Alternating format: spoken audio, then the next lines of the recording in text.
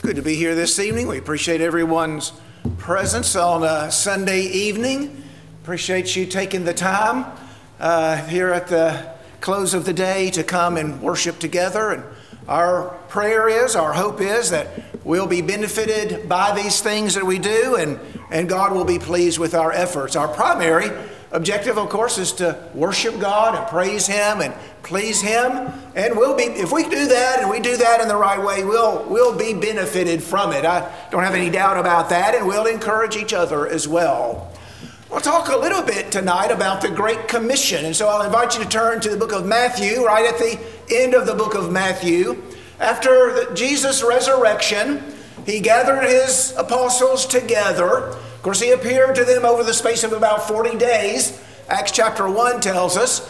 And toward the end of that period, He gathered them together and gave them instructions about what to do after His departure, after He ascends to the right hand of God.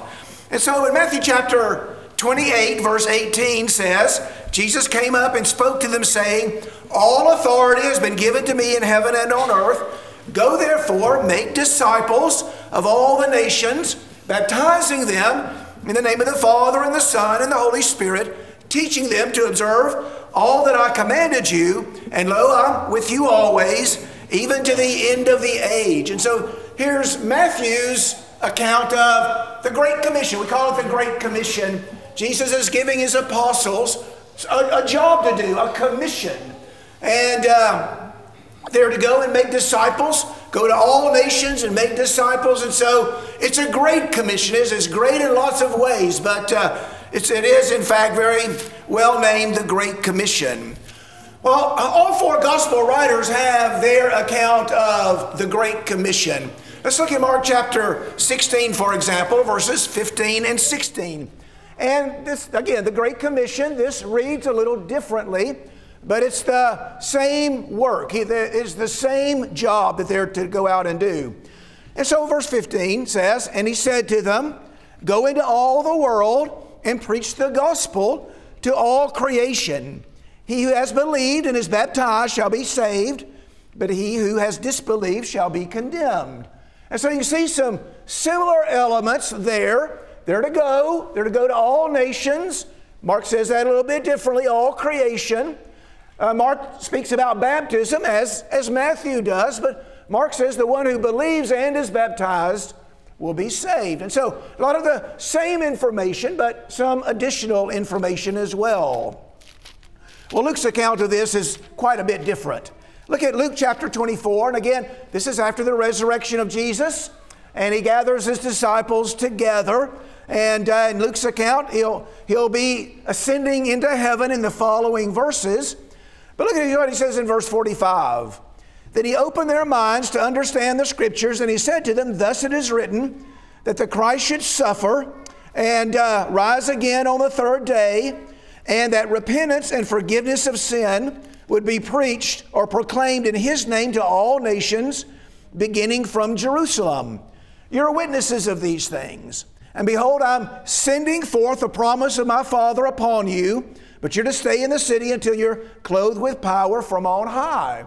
And so this is a little different, isn't it? But some of the same elements. They're to go and preach. They're to begin their work in Jerusalem. And they're to preach the resurrection of Jesus. They're to give their testimony, their eyewitness account of the resurrection of Jesus. And they're to preach repentance and the remission of sins. And so, again, some of the same information, but some different information as well. Go over to John chapter 20, and we'll look at verse 21.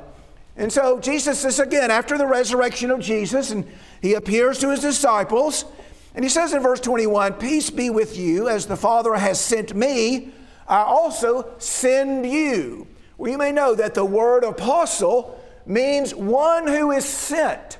And so here you have Jesus saying, you're going to be my apostles. I'm sending you. I'm sending you out to preach the gospel. And so, as the Father has sent me, I also send you. And when He had said this, He breathed on them and said to them, "Receive the Holy Spirit. If you forgive the sins of any, their sins have been forgiven them. If you retain the sins of any, they have been retained. And so, again, John's account is a little bit different. I'm sending you out, and you're going to go out and you're going to preach, and you're going to preach the facts of the gospel and the terms of the gospel. And when people receive that and obey it, their sins will be forgiven. And so the ones that you forgive based on their receiving the gospel and obeying the gospel, their sins will be forgiven. We even have something of an account of the Great Commission, I think, in Acts chapter 1 and Acts chapter 1, this is verse 8. He tells them, you'll receive power when the Holy Spirit has come upon you, and you shall be my witnesses, both in Jerusalem and in all Judea and Samaria, and even to the remotest part of the earth. And so I'm sending you out. You start in Jerusalem, then go out into the outlying areas, Judea, and then out to Samaria, and then to the rest of the world. And so the idea of being sent out is at least implied in that statement. And so in summation, we can say that Jesus sent the apostles out to preach. They were to go to all nations, and they were to make disciples by preaching the gospel. Those who received the gospel in faith and repented and were baptized received the forgiveness of their sins. The apostles were then to continue to teach them all that Christ commanded. And so I'm sending you out to everywhere in the world, the whole creation. You're to make disciples of all the nations. You make disciples by preaching the gospel to them.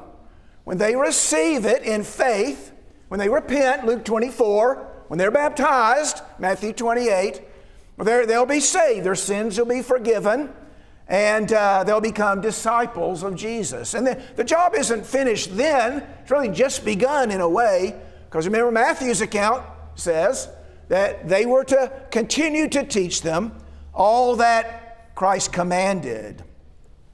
Well, Luke tells us in the book of Acts that many heard the gospel and obeyed. Sometimes there's kind of a general statement that is made. Look at a couple of examples of that. In Acts chapter 6, for example, verse 1, at this time, while the disciples were increasing in number. We don't have any details there as to what people did to become disciples. It just says, when the disciples were increasing. And so we know that they were more and more people were becoming disciples. That's a rather general statement. In Acts chapter 5 and verse 14, another one. And all the more believers in the Lord, multitudes of men and women were constantly added to their number. And so again, another state, just sort of a general statement. More and more believers were being added to the Lord. And so the gospel is going out and people are hearing it and they're embracing it. And we have these statements that the number of disciples is increasing and more believers are being added. But sometimes we come across accounts that are rather detailed. And we read about the details of their experience hearing the gospel and responding to the gospel. There are several of these in the book of Acts, and so I want to just kind of work our way through these examples of conversion. And then we're going to ask some questions about that toward the end of our study together. And so let's go to Acts chapter 2. In Acts chapter 2, this is the day of Pentecost. Remember, Jesus had told the apostles, you stay in Jerusalem until the power comes upon you. The power will come upon you with the Holy Spirit. And then you begin your work of preaching the gospel and making the disciples. Well, that begins in Acts chapter 2 on the day of Pentecost. The apostles are together there in the city of Jerusalem, and the Holy Spirit descends upon them, and they begin to preach. Remember, they began to preach in other languages on this occasion, so that everybody who is there, and there are people there from all over the place, lots of different languages being spoken, and so the Lord enables them to speak different languages so that the people can understand. Now, Peter's sermon that day centered upon the resurrection of Christ. Now, 1 Corinthians chapter 15, we're told that the basic elements of the gospel are that Christ was crucified, that he was buried, that he was raised on the third day, that he was seen by witnesses. And so there's fundamental elements of the gospel, fundamental features of the gospel. And so just make that connection with Acts chapter 2, and Peter is preaching, and his sermon centers on the resurrection of Jesus. Now it tells them that Jesus died, that they had been responsible for his death. But in verse 24 he says, but God raised him up again, putting an end to the agony of death, since it was impossible for him to be held in its power. And he supports that affirmation that God raised him up, first of all, by quoting Scripture. This is from the 16th Psalm. And part of the quotation is verse 27, you will not abandon my soul to Hades, nor allow your Holy One to undergo decay. And so the Christ, although he was killed and died and was buried, did not stay in the tomb long enough for his body to decay, but God raised him up again. And so Peter is saying, the Scripture, our Scriptures support our claim that Jesus is raised from the dead. But he also depends on his eyewitness account. And so verse 32 says, this Jesus God raised up again, to which we are all witnesses. And Peter, we're told, is preaching along with the other apostles, the 11.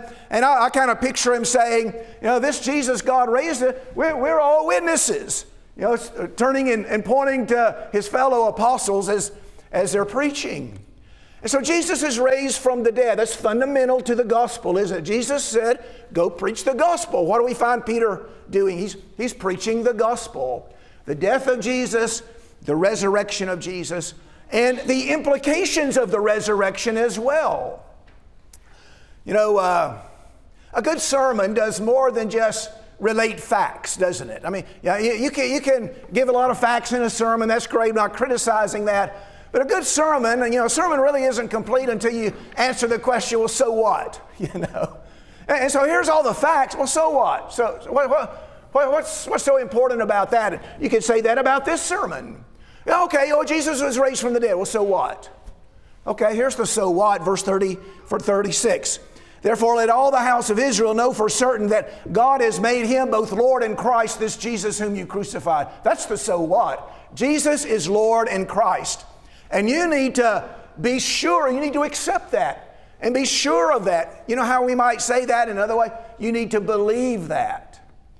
You need to believe that God has made him Lord and Christ. How do you know that? Well, by his resurrection from the dead. Well, verse 37 tells us that those in the audience heard that. They were cut to the heart or pierced to the heart, said to Peter and the rest of the apostles, brethren, what do we do? And Peter said, repent, and each one of you be baptized in the name of Jesus Christ for the forgiveness of your sins, and you'll receive the gift of the Holy Spirit.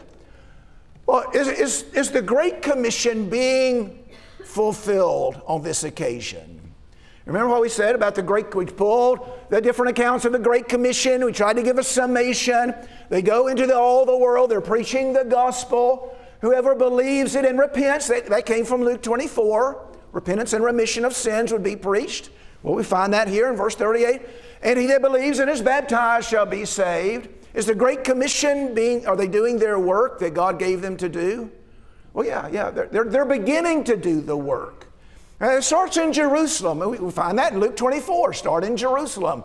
And so they start in Jerusalem, so we see them beginning to fulfill the work that they've been given to do. As a result of the audience hearing the gospel, receiving it, and obeying the terms of the gospel, they are forgiven of their sins, or they're saved. They become disciples. Make disciples of all the nation. Okay, they begun making disciples. All right, let's go to Acts chapter 8, and here we find another case of conversion where we find some detail given. And so in Acts chapter 8, we find Philip. Now, Philip's not an apostle. He's a disciple, very committed disciple, a man who's full of faith, and he's very knowledgeable, very serious about his faith, very enthusiastic, ready to share the good news. He's not an apostle, but he's ready to tell others about Christ. You remember that a persecution against these early Christians breaks out in Jerusalem as the result of Saul's influence, Saul of Tarsus. And the disciples are scattered everywhere, and they go about preaching the word. And so these are just regular disciples, not apostles. They stay in Jerusalem. But others, they leave Jerusalem, and they go out preaching the word.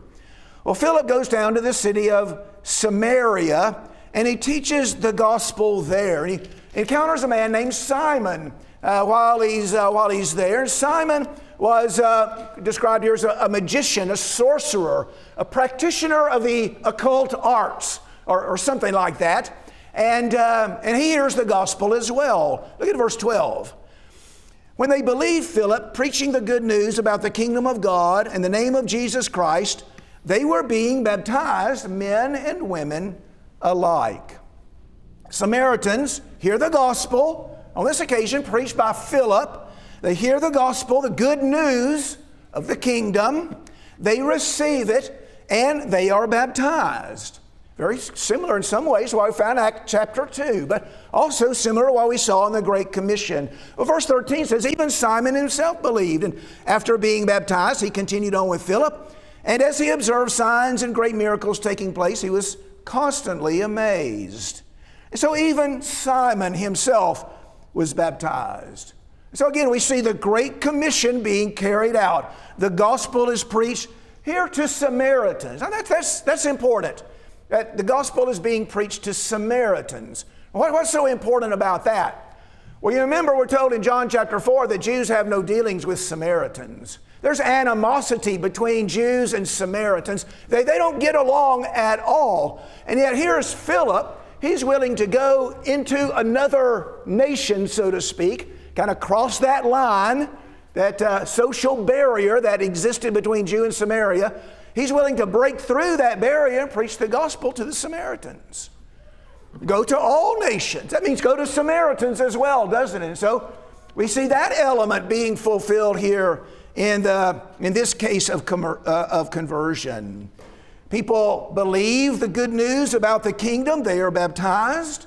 And so those elements of the Great Commission are being fulfilled. In the second part of the book, Acts chapter 8, we read about another case of conversion. This is not a group of people. This is just an individual person. He's from Ethiopia. He's an important man in Ethiopia. He works with the queen of the Ethiopians. And he's been to Jerusalem to worship. And so he may be a Jew, a proselyte. He's an Ethiopian, so maybe a proselyte. But anyway, he's been to Jerusalem to worship, and now he's on his way back home. That's a long, long trip from Ethiopia to Jerusalem, especially by chariot. But he's willing to make it. He's very sincere about his faith. And so now he's on his way back home. And the Holy Spirit tells Philip, the evangelist, the one that we read about in going to Samaria in Acts chapter 8, to go and talk to this man, talk to this Ethiopian. And so, of course, he does. As he approaches the chariot that the Ethiopian is riding in, he can hear that he's reading from the Scriptures. He's reading from Isaiah 53. He was led as a sheep to the slaughter, and as a lamb before its shearers is silent, so he doesn't open his mouth. Now, the Ethiopian has a question about that. Who's the prophet talking about in that passage? Is he talking about himself, or is he talking about someone else? I don't quite understand. And look at what the passage says. Philip opened his mouth. Beginning from this scripture, he preached Jesus to him. And so he preached the gospel of Jesus Christ, the good news of Christ. And he explained to him, no doubt, how Jesus fulfilled that scripture, that he bore our sins. That's what Isaiah 53 is about. He bore our sins on the cross. And if we will believe that and repent and be baptized, well, then our sins will be forgiven. Now, how do I know he preached that? Well, they came to a certain water, and the Ethiopian said, well, here's water. What hinders me from being baptized? So Philip must have told him about his need to be baptized.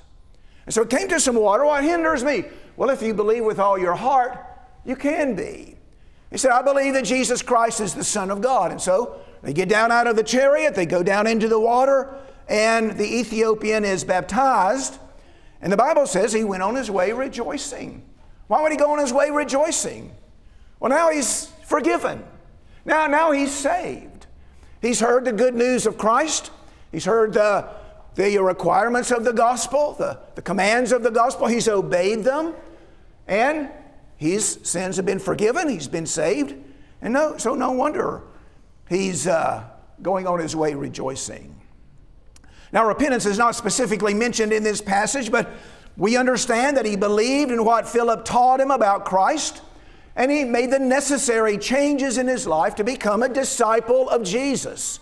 That's what the story is about. He's becoming a disciple of Jesus.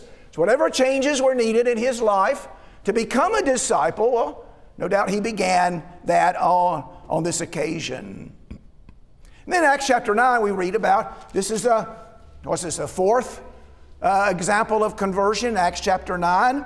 And we also read about this conversion in Acts chapter 22 and chapter 26. And so this is a momentous occasion as well. So the first example of conversion on the day of Pentecost, that was momentous, wasn't it? It's the first one.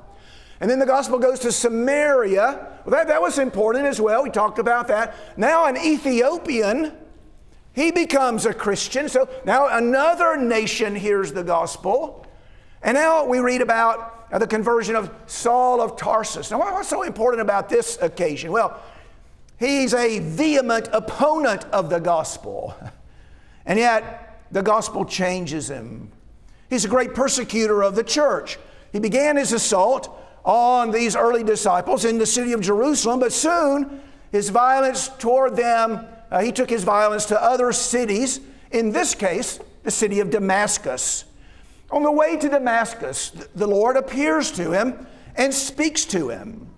He's told to go into the city, and a man would come to him and talk to him. And so Ananias, turns out to be a man named Ananias, hesitated at first to go and talk to this persecutor, but at last he went and he taught him the gospel. We can read more detail about what Ananias said in Acts 22, verses 12 through 16. Saul is convinced through his experience and through the words of Ananias, Saul is convinced that Jesus is Lord. He spends 3 days praying and fasting. Just think about the difference in his life. He's on his way to persecute Christians, You can't get any more committed against the gospel than that. And yet, just like that, he changes, and now he believes that Jesus is Lord, and he's ready to promote the gospel of Christ. Wow, what a change. Well, what would you call, there's one word that would describe that kind of change in a person's life. What is it? Well, he's repented, hasn't he? He's changed. That's what repentance produces. It produces a change. The fact that he spends 3 days praying and fasting would indicate a change of mind as well. And so he has repented of his sin, and he's baptized as well. So in Acts chapter 9, we're told that he listens to Ananias teach, and he's baptized. And then let me get into Acts chapter 9 instead of Acts chapter 10. No wonder it didn't look quite right. In verse 18, immediately there fell from his eyes something like scales. He regained his sight, and he got up and was baptized. In Acts 22 and verse 6, Ananias says, Saul, what are you waiting for? Arise, be baptized, wash away your sins, calling on the name of the Lord. And of course, he does. In Acts chapter 10, we read about Cornelius, another case of conversion. We have quite a bit of detail here given. Cornelius is, now this is another momentous occasion. What's important about this one? Well, Cornelius is a Gentile. He's not a Jew in any sense of the word. Now, he fears God, but he's not a Jew at all. He's a Gentile. He's a good man. He fears God. He's devout. He prays to God continually. He's described as a righteous and God-fearing man, but he's not saved yet. He needs to do something to be saved. He's still in his sin. Peter is sent to his house, making a long story short, but Peter is sent to his house, and he teaches Cornelius and the many people who are assembled at his house. And so you have Cornelius there, and you have many people. No doubt Cornelius has invited others to come in and to hear, and so they do. Now, Peter teaches him the gospel. He teaches him about Christ. Verses 34 through 43, won't take the time to read all of that, but he teaches him about Christ. And he begins by saying this, I certainly understand that now that God is not one to show partiality, but in every nation, the man who fears him and does what is right is welcome to him. The word which he sent to the sons of Israel, preaching peace through Jesus Christ, He is Lord of all. And so you can continue that reading if you'd like. Now, while Peter is preaching, the Holy Spirit is poured out on Cornelius and others as a sign to Peter and those that went with him that these people are acceptable to God as Gentiles. And so the Lord is in the process of convincing Peter, and here's sort of the crowning thing that will convince them. The Holy Spirit is poured out on them. They speak in tongues. And look at what Peter says toward the end of this. Surely no one can refuse the water for these to be baptized who have received the Holy Spirit just as we did, can he? The Holy Spirit isn't poured out to show Peter that Cornelius has been saved. It's a sign to Peter that Cornelius and the Gentiles are acceptable now. Okay?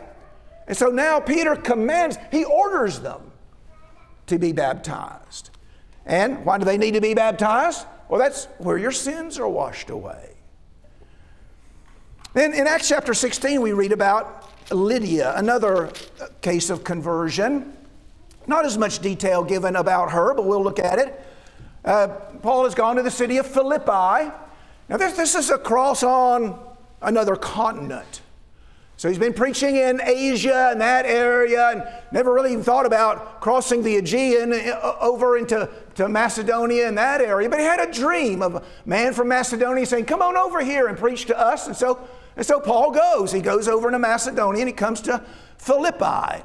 And he meets a lady named Lydia. She's at the riverside with other women and they're praying, they're worshiping. And he's preaching the word. She's a worshiper of God, and she was listening, and the Lord opened her heart to respond to the things spoken by Paul. And when she and her household had been baptized, she urged us, saying, if you judge me to be faithful to the Lord, come into my house and stay. And she prevailed upon us. So Lydia hears the preaching. The Lord opens her heart. She accepts it. And she, as well, is baptized. In Acts chapter 16, at the end of the chapter, we read about a jailer. Paul and Silas have been thrown into prison. They cast an evil spirit out of a girl who's being used for profit by her masters. They make certain accusations against Paul, and Paul ends up being put into prison. Instead of bemoaning their situation, they're praying and singing while in prison, and the other prisoners are listening to them. During the night, the Lord sends an earthquake. The cells are open. The jailer is about to take his own life, thinking all the prisoners have escaped. Paul stops him, and the jailer asks, what must I do to be saved? So you can imagine, you just imagine the intensity with which he asked that. Please tell me, what must I do to be saved? Well, Paul says, believe in the Lord Jesus, and you will be saved, you and your household. He didn't stop there. He continues. They spoke the word of the Lord to him together with all who were in the house. And he took them that very hour of the night and washed their wounds. And immediately he was baptized, he and his household. And he brought them into his house and set food before them and rejoiced greatly, having believed in God with his whole household, with his whole family. And so another very similar case, isn't it? He hears Paul and Silas. They're singing, they're praying. They've been preaching the good news about salvation. And so he asks them, what do I need? And so they teach him the gospel. They teach him about Christ. They tell him to believe in Christ. They also teach him about the need to be baptized. And he is. He kind of did an about face. He was the jailer keeping them in jail, but then he invites them to his house. Hey, come over to my house. And so they do. And so maybe a sign of repentance in that as well is his attitude and actions certainly change. And then one other case we'll look at, Acts chapter 18. I think we got 7 or 8 cases here that we're working through. In Acts chapter 18, Paul goes to the city of Corinth. Now, Corinth is an exceptionally immoral city, and it seems that Paul has some concerns about staying there and preaching for a long time. You read in verses 9 and 10, that the Lord said to Paul by night in a vision, don't be afraid any longer, but go on speaking and don't be silent. I'm with you. No man will attack you in order to harm you. I have lots of people in this city. So must have been, he kind of had some hesitation about staying there, such an immoral and ungodly and didn't seem like a very good place very likely place for people to receive the gospel, but the Lord said, you should stay right here. I'm with you. And I got lots of people in this city, so you just gotta find them. And so Paul preaches the gospel. And people hear it there, even in the city of Corinth, and they receive it and they're baptized. And so look at verse 8. Crispus, the leader of the synagogue, that would be a Jew, believed in the Lord with all his household, and many of the Corinthians, that would be Gentiles among that group, wouldn't it, when they heard, were believing and being baptized. And so here we have Jew and Gentile. Now this is in Greece. So we've seen the gospel go to Greece and Macedonia, and we've seen it go to Philippi in Asia, that modern day Turkey. We've seen it in Jerusalem. We've seen it in Samaria. And so we've seen it going to all these places. Well, let's just ask a few questions. Were the instructions given by Jesus in the Great Commission being carried out? Well, yes. Yes, they were, weren't they? The apostles, Jesus gives the Great Commission to the apostles.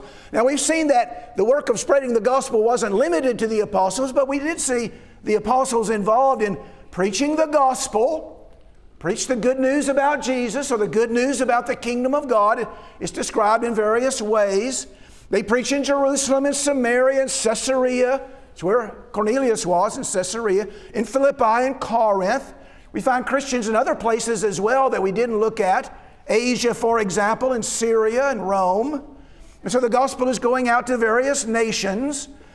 And find Jews and Gentiles, Ethiopians, Macedonians, Greeks, and people of other nations hearing the gospel and responding to it. The commands of the gospel are being taught. People are being taught to believe, to repent, to be baptized. And so the commands, the instructions given in the Great Commission are being carried out. I want to stop right there and talk about baptism a little bit. Almost all religious bodies who claim to be followers of Jesus, they practice baptism in some way. But when we study the Bible, there's three things that we want to get right about baptism. We want to baptize the right people. All right, so in the New Testament, penitent believers are baptized. People who have committed sin and repent of that sin. They believe in the Lord, so they're penitent believers. They're baptized. And so we want to get the right people. Now, men and women were baptized. Gender doesn't matter. People from every nation baptized, but penitent believers were baptized. We want to get the right people. We want to get the right action as well. And so the right action, the word baptism means to immerse or to submerge. Do you remember in Acts chapter 8 when we talked about the Ethiopian eunuch? Philip and the eunuch went down into the water. There was enough water there for both of them to go down into it and then come up out of it. And so baptism, practice in the New Testament, was an immersion in water. So that's what we want to do. We'll follow the New Testament in that. And so we want to get the right action. Also want to get the right purpose. Why is it that people were baptized in the New Testament? Well, repent and be baptized for, that looks forward to, that looks ahead, in order to obtain the remission of sins. Well, what are you waiting for? Arise and be baptized and wash away your sins. It was only after people were baptized that they went on their way rejoicing. We talked about that a little bit already. And so we want to get all that right about baptism. We see that in the New Testament. The right people, the right action, the right purpose. Sometimes people have the right purpose, but they get the wrong people and the wrong action. They might want to baptize for the remission of sins, maybe original sin. And so they baptize a baby who's not a penitent believer, not a believer, hasn't committed sin to repent of, and they'll do it by sprinkling. Well, that's not New Testament baptism, is it?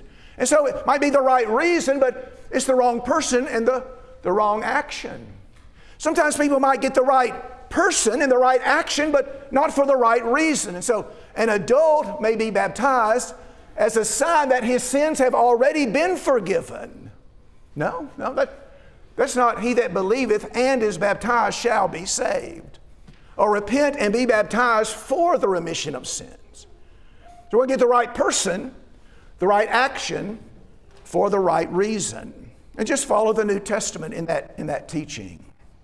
But Were the commands of the New Testament or the instructions given by Jesus in the Great Commission carried out? Well, yes, they were. What did these people become when they obeyed the gospel? Well, what did they become? Well, there are various words used to describe these converts to Christ. They are called believers in several passages in the New Testament. Acts chapter 5 and verse 14, all the more believers in the Lord. Multitudes of men and women were constantly added to their number. They're believers. Why would they be called believers? Well, faith is fundamental principle of the new life in Christ. We become Christians by faith. That's the fundamental principle. And then we repent because of our faith in Christ. We're baptized because of our faith in Christ. And so it's a fundamental principle of new life in Christ. And then we walk by faith and not by sight. And so they're called believers, or they're described as believers. They're described as disciples as well. The number of disciples kept increasing. A disciple is someone who learns from a teacher and who practices what he teaches. It's not merely an academic exercise. So a person might learn about Jesus, but he doesn't practice what Jesus taught. Not really a disciple, is he? And so he's a learner, and he's also a practitioner. Maybe, I'm not sure that's the right word, but maybe you get the idea. He practices what Jesus taught. In a passage like John chapter 8 and verse 31, Jesus says, if you practice what I teach, then you will truly be my disciples. If you continue in my word, then you are truly my disciple. You hear the word and accept it, and you practice it. You follow it. They're described as saints as well.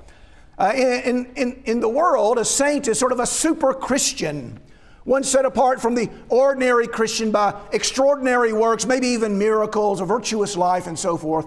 But in the New Testament, all Christians are saints. That's what Paul says in 1 Corinthians 6, verse 11. You've been washed, you've been sanctified, you've been made a saint. You've been sanctified, you've been justified in the name of Christ. And so they're called saints as well. And you see that in various places through the New Testament. I've cited Acts chapter 9 and verse 13. Ananias answered, Lord, I've heard from many about this man, how much harm he did to your saints at Jerusalem. Think about that. They're described as believers, they're described as disciples, they're described as saints. Now, those are common nouns. I'm going to call Paul a little grammar there, so remember your ninth grade grammar. But those are common nouns. What's a common noun? What's it spelled with a lowercase letter and refers to anyone in that class? It's different from a proper noun. A proper noun is a name. And so the disciples are called Christians. That's the name that they wore. All right, they're called Christians. And so what did they become? Well, they became saints, they became believers, they became disciples. They are called Christians. And so sometimes we would say, what did they become? They became Christians. The disciples are called Christians, first in Antioch. Now that word is found 3 times in the New Testament. Agrippa says to Paul, almost, you persuade me to be a Christian. Acts 26 and verse 28. And 1 Peter chapter 4 and verse 16. If anyone suffer as a Christian, he's not to be ashamed, but is to glorify God in this name. So that's the only name that we find disciples being called in the New Testament. Christian. Just Christian. The name suggests a person devoted to Christ. The suffix I-A-N or A-N refers to a class or a group. It kind of identifies where they belong. We're Alabamians, have that I-A-N suffix. Alabama, it means that we live in Alabama. We're Americans, has that A-N suffix. Well, these are Christians. It suggests they belong to Christ. They follow Christ. And again, this is the only name disciples of Jesus wore in the New Testament. But did you know today there are many names worn by believers in Jesus today. Many names. Not just the name Christian. That's what we find in the New Testament. Today, many names attached to believers and attached to that name Christian.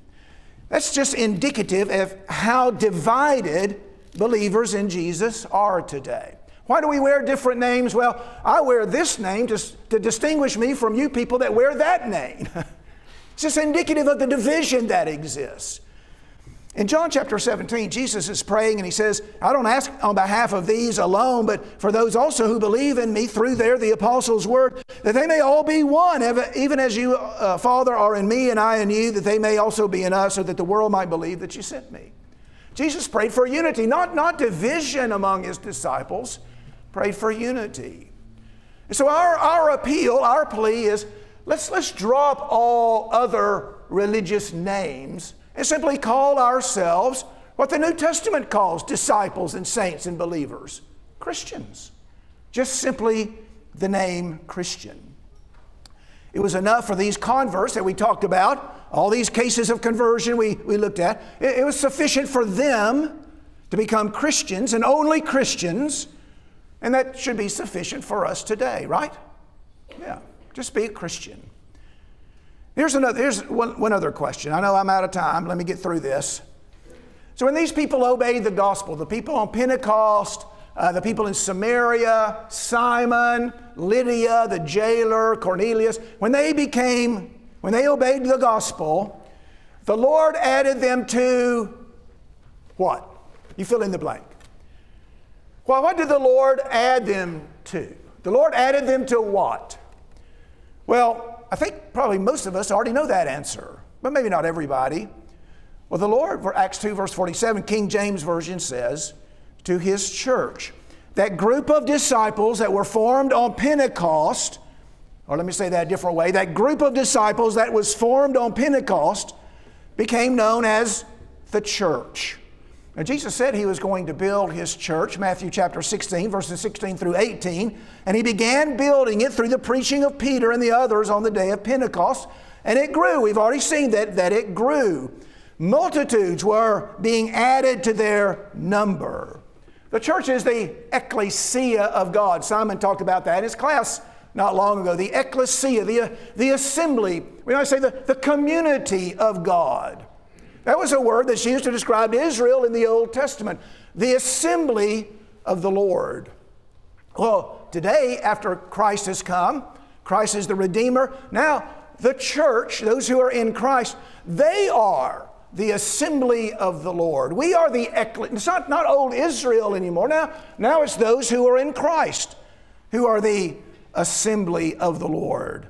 And how do we get to be in that number? Well, the Lord adds us to that number when we hear the gospel and we obey it. You know, I think you could fill in the blank in another way as well. The Lord added them to the body of Christ. Now, am I being presumptuous there? I don't think so, because we learn in Ephesians chapter 1 that the church is the body of Christ. And so these people are being added to the body of Christ as well. Ephesians 1:22. He put all things in subjection under his feet, gave him his head over all things to the church, which is his body, the fullness of him who fills all in all. And so when people obey the gospel, the Lord is adding them to the body of Christ. He's adding them to his family as well. The church is the family. 1 Timothy 3 verse 15. I'm writing this so that you'll know how to behave yourself in the church of God, the household of God. And the household of God, which is the church of the living God. And so God is adding people to his family when they receive the gospel and obey the terms of the gospel. They're being translated out of the power of darkness into the kingdom of his beloved Son. So they're leaving the power of darkness, and the Lord is taking them out of that kingdom, and he's putting them, transferring them into his kingdom. Now that's the work of the Lord. The Lord is doing that. He's doing that work as people in faith repent of their sins and are baptized. Just an observation or two. No Christian in the New Testament was added to, joined, or was encouraged to join a denomination. No Christian in the New Testament was asked to join or encouraged to join a denomination. Well, there weren't any denominations then, were there? And yet there were Christians. There were Christians then. There were Christians meeting together with other Christians to worship then. There are Christians organizing themselves in local churches with elders and deacons and carrying out the work of the Lord together, mutually edifying each other, helping each other get to heaven. Well, why can't we do that now? Well, why can't we do that? That's the New Testament model. And so our appeal is for non-denominational Christianity. But that's what was begun in the first century, begun on the day of Pentecost. And then through these cases of conversion that we looked at, none of them were invited. None of them were encouraged to be anything other than a member of the body of Christ, a member of the Lord's church, a citizen in the kingdom of God, a child in the family of God. And so our plea is to drop denominational names and organizations and follow the New Testament model for the church. It's what our appeal is, what we're trying to do. People might say, we're not doing a very good job at it. Okay, be that as it may.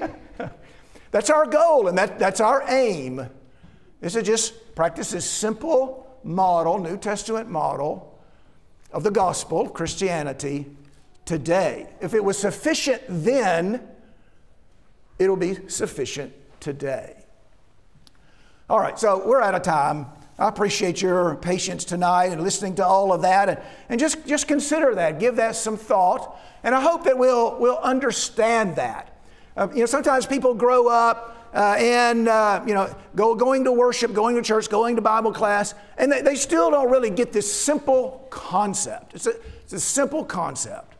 Simply be a Christian, banding together with others who are simply Christians to carry out the work of the Lord, to worship Him, to help each other get to heaven. That's what we want to do. So let's pray together. Our Father in heaven, we are thankful for the opportunity today that we've had to meet together and to worship. To worship You. Our prayer is that we have indeed worshiped in spirit and in truth, and that You've been pleased with what we've done here today.